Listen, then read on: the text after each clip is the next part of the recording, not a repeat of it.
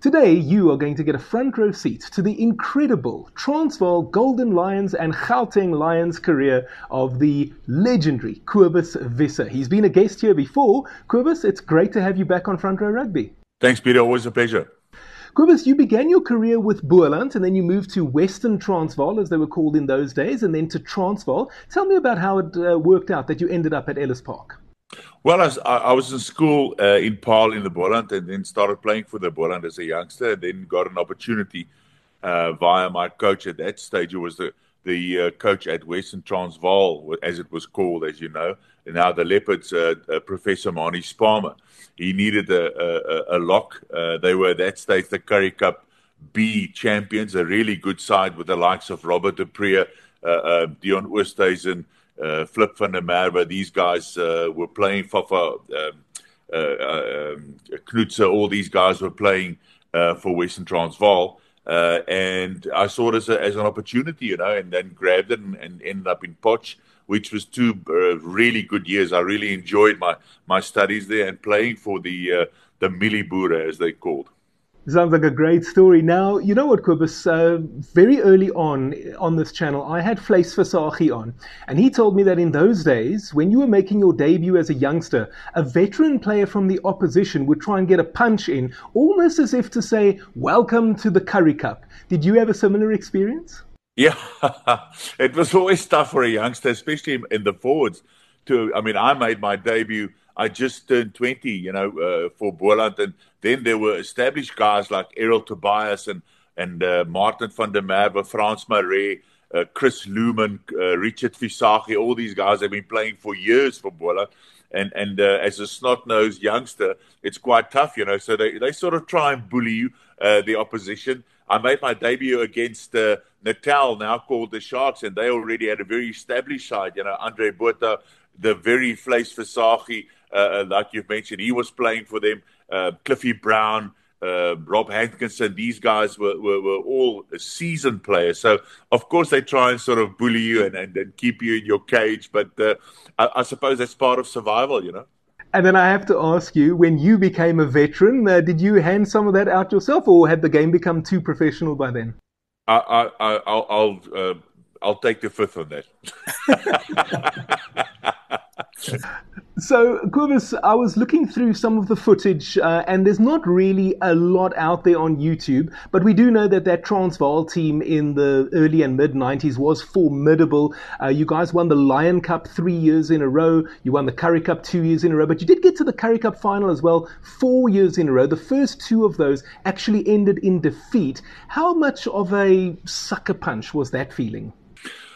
Well, it was a very special side. It was regarded in '93 and '94 as the best provincial side in world rugby. I mean, we won, as you said, fortunate to have won everything, and it was 5 Currie Cups in a row. I mean, the first one when Harry Verleen was the coach, we played against Northern Transvaal. That was my first Currie Cup final at Loftus in Pretoria.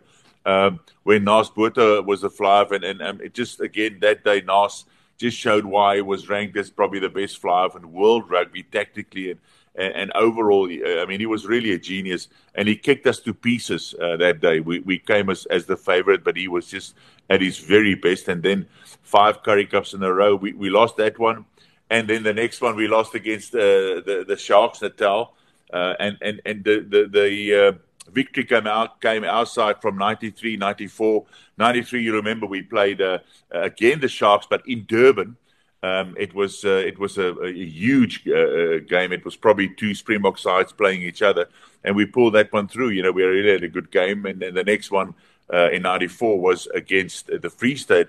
As you might recall, it wasn't at the Free State Stadium because they were busy renovating, so we played at the cricket ground next door, which was quite unusual. It was a very tough surface, and at that stage we put up a record score against the Free State, I think 50-odd points against them, which was a record for a Currie Cup final. But this was a special side, I must say. It was a side that Kitch Christie put together that won everything. In 93, it started with the Yardley Gold Cup, the Supersport Series in the early season, then the Lion Cup, the Super rugby title against Auckland, the formidable Auckland side at Ellis Park, with 70,000 people. It was an amazing game of rugby as well. You know, the likes of Sean Fitzpatrick, Tui Gamala, Michael Jones, all these guys which played for the All Blacks at that stage were forming the backbone of this Auckland side, which was also regarded as a brilliant side.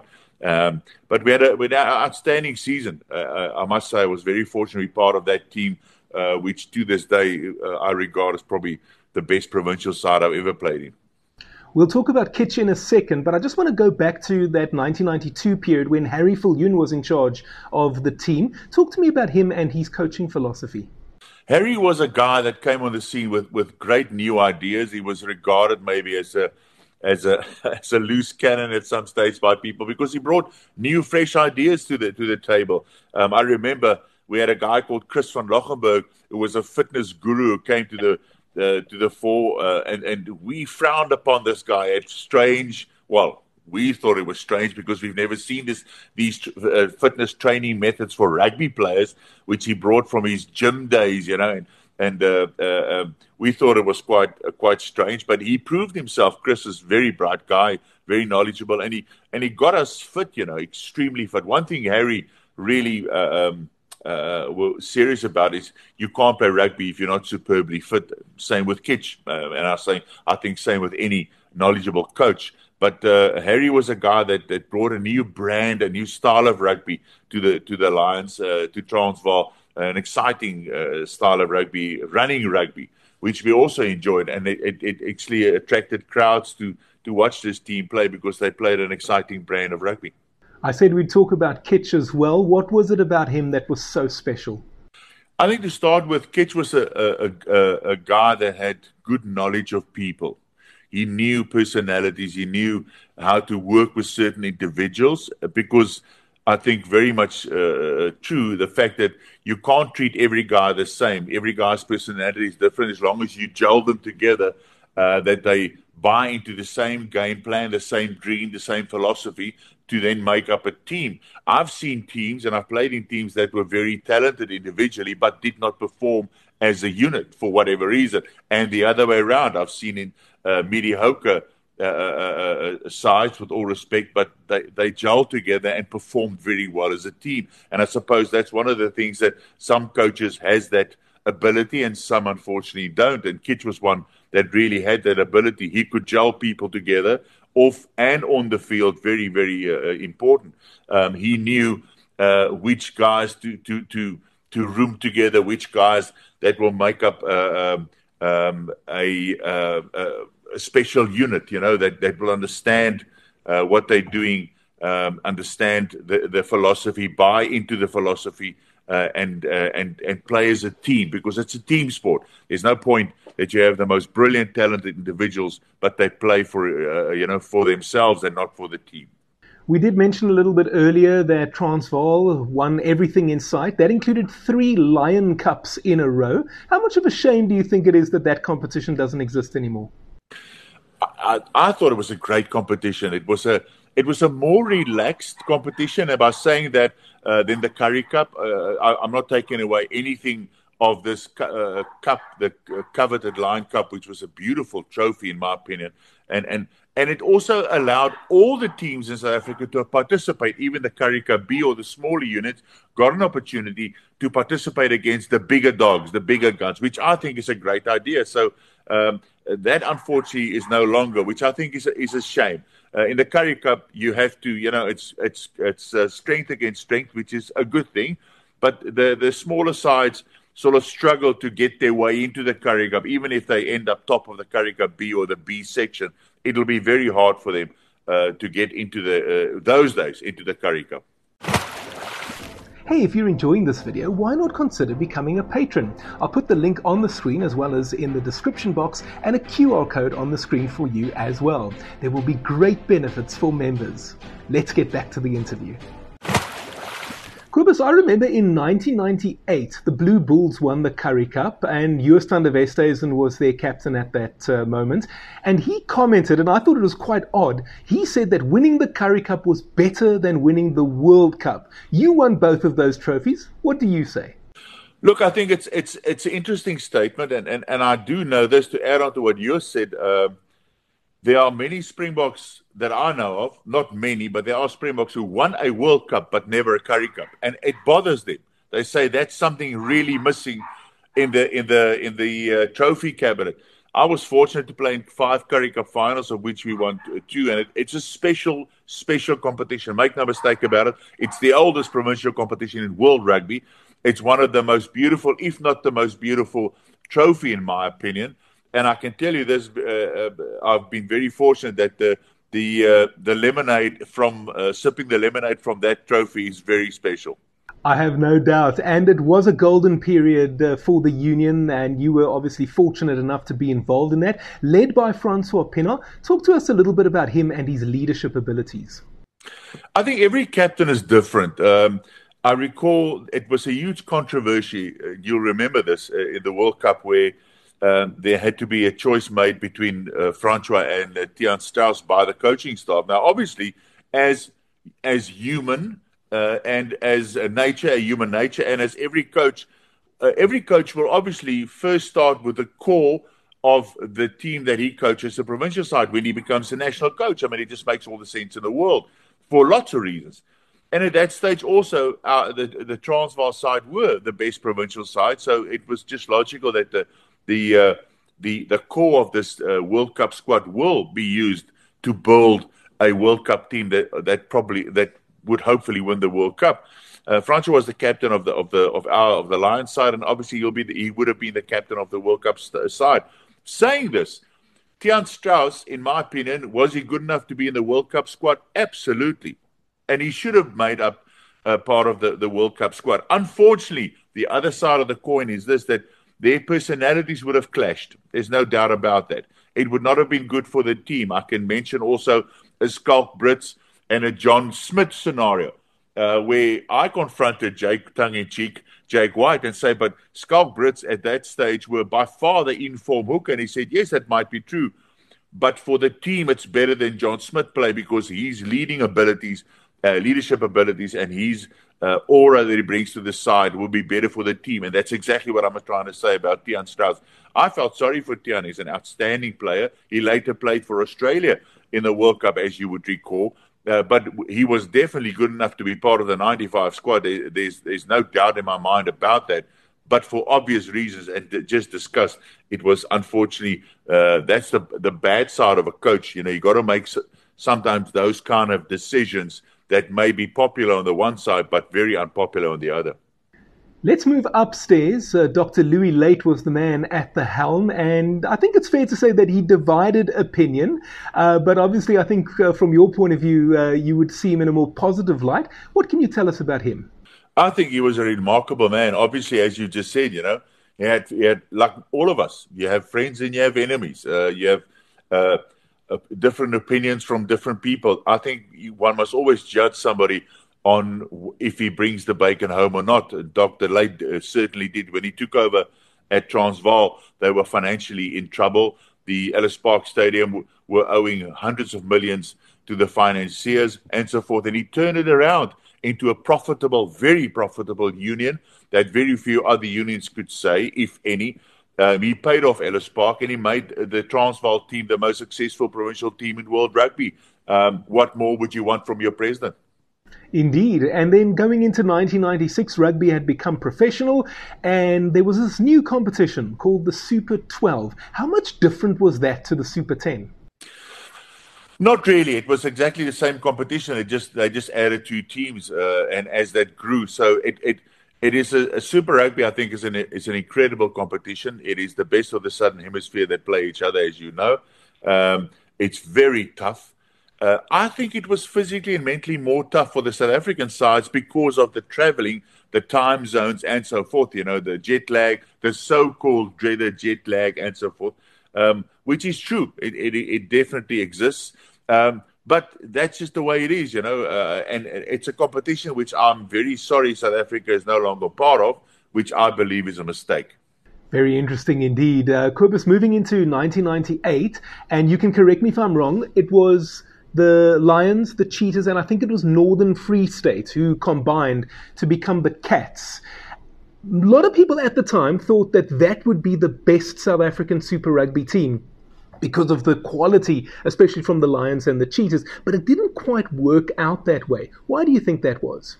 I think simply, it boils down to one thing. The Cats had no identity. Who were the Cats? How do you belong to a body that doesn't have history, that doesn't have culture, all those kind of things? Yes, the Cheetahs, yes, the Lions, but the Cats, no history whatsoever. And I think it was sort of a disaster from day one. It didn't work out and didn't last very long. It's easier for a player to aspire to play for a team like the Lions, the Bulls, the Stormers, whoever who's got history, who's got character, and you want to play. You grow up wanting to play for that province, want to wear that jersey. I see you wearing the Western Province jersey. Young kids in Western Province aspire to play in that jersey because of players before them, because of history, and so forth and so forth. So the Cats didn't have that. So it was a disaster from day one. And speaking of history, the Currie Cup for so many years was the jewel in the crown of South African rugby. I think it's fair to say that that is not the case these days. What's your opinion on the way that the Currie Cup finds itself within South African rugby right now? Obviously, the world stages open up, the URC and the Heineken Cup and so forth, which is great. And it's wonderful for South African sides to participate. But I hope the Currie Cup still has got legs. I believe it does, because of the history, the rich history of the Currie Cup. I think the Currie Cup, maybe the focus shifts a bit for the Currie Cup. It becomes still a competition that any South African player would want to win, would want to lift and want to play in that competition. But also it becomes more and more a stepping stone, I think, for young talent coming through, identifying young talent, giving them opportunity to play at a certain level. And if they're good enough and if they make that level, then they step into a URC or a Heineken Cup or hopefully play for South Africa. Okay, Kobus, who was your toughest opponent? How long is a piece of string? It's like with all respect to that question, Peter, it's like I have this thing when they pick a cricketer of the century or a rugby player of the century, which is actually ludicrous. How do you compare a batsman with a bowler, with a wicketkeeper, with a fielder? Even in 10-year periods, everything changes, techniques, ball, bat, all those kind of things. So anyway, I've always maintained this, that I regard any guy that I play against as a tough opponent for the simple reason, and you have to respect him. If he plays at that level, he's definitely good enough. So make no mistake, it's always those guys with the not big names that rattles your cage. He wants to prove something as yourself when you made your debut. You would like to play for that province. You would like to be the best in your position. You would like to play for your country. So the young guns are always very, very dangerous. They had time to study the opposition, and you've got to be on your toes the whole time. I have great respect for all the people that I played against, and I also think you start to learn the strengths and the weaknesses of each opposition player. This guy is a great line-out jumper. That guy is very tough in the rucks and mauls. That guy with ball in hand is very difficult to bring to the ground. So bottom line is I respected every guy I played against. Kobus, you represented Transvaal. They became the Gauteng Lions, then they became the Golden Lions. Is there a particularly funny moment that you can share with us from your time at Ellis Park? Oh, there's plenty, and funny enough, there's always a hooker somewhere in the equation. They're a very different species. I'm not sure their mothers even love them, but that's just the way it is. Hookers are very special. I remember we played England in '94, and England had a rampant side. They just beat the Boks at Loftus, you will recall, and the next Saturday we played them at Ellis Park. They regarded us as a fourth test in that series because we had a really good side. So they picked that same test team that beat the Boks at Loftus to play us, a provincial side at Ellis Park. Again, it was jam-packed, incredible atmosphere, and we really pumped. I mean, we had a special team, I must say. I was very fortunate to play in that side, and we drilled England at Ellis Park, and it was obviously chaos in the newspapers that a provincial side just beat the side that beat the national side. But anyway, so Martin Johnson was my direct opponent, and he sort of ruffled up Johan Leroux, but and so forth in a ruck. And now Joe, he was wanting to get payback time. So I said to him, during the game, just relax. It's a big piece of grass. It's 80 minutes. I'm sure you'll get a chance somewhere to sort of return the favor. And it was on the 22 in front of their post on the touchdown side of the restaurant, as you would remember. And it's the biggest punch that I've ever seen in my life. I mean, Joe just knocked Martin cold. The ref luckily didn't see this. So Martin was off the field and he was concussed, unfortunately, and he had to fly back. So that very next week, we played, the junior box played England in Kimberley. And there was a bit of a shuffle again. It was a very inexperienced referee. And you could just sense, Peter, there's going to be a scuffle. It's just, the time it's coming. It's building the tension. The guys were like really niggly. And Victor Ajomo, the flanker, was backing on the tight head side. I was behind Johan. And as the scrum hits, he pulled Johan's outside arm and it collapses. And we reform and it collapses again. And the third time, stands up and he says to the referee, "Come here." And the poor ref was like really, yes, what is it? He says, and he points to Victor. He says, "Tell this Oak that I've already sent his captain back home. Ask him, does he want to fly as well?" That's a great story. Kobus, so what are you up to these days? I'm in the coffee trade. So I'm not involved in coaching. I just don't think I've got the patience for it. But I try and give back to the game via television, involve with SuperSport and commentary. And I present the Monday night show, Super Rugby, which is a talk show with guests and so forth, which I really enjoy. It's good fun, and I try and make it as humorous as possible, but in the same time, with respect, informative as possible. And I hope I bring something to the table, to the game via that. And then in the coffee trade, we've been, Belinda and myself, we've been busy with the coffee trade for the last 23, 24 years. We have our own coffee brands, Wiese Coffee and Cafe Dolce. We have our own roastery. That's quite a tough trade to be in, As you know, in the Middle East as well, coffee is growing immensely in the world. We can't produce enough coffee, good coffee for people to drink, but that's interesting and exciting. And I think people are getting more and more knowledgeable about coffee as well by the day. I've sipped some of that coffee and I've eaten at some of those restaurants and I've seen you and heard you on the TV many, many times. And all of those things are always a pleasure. Kobus, it was lovely having you on Front Row Rugby again. And I hope that we can have you on again in the future. Thanks, my friend. Always, anytime. Have a great day.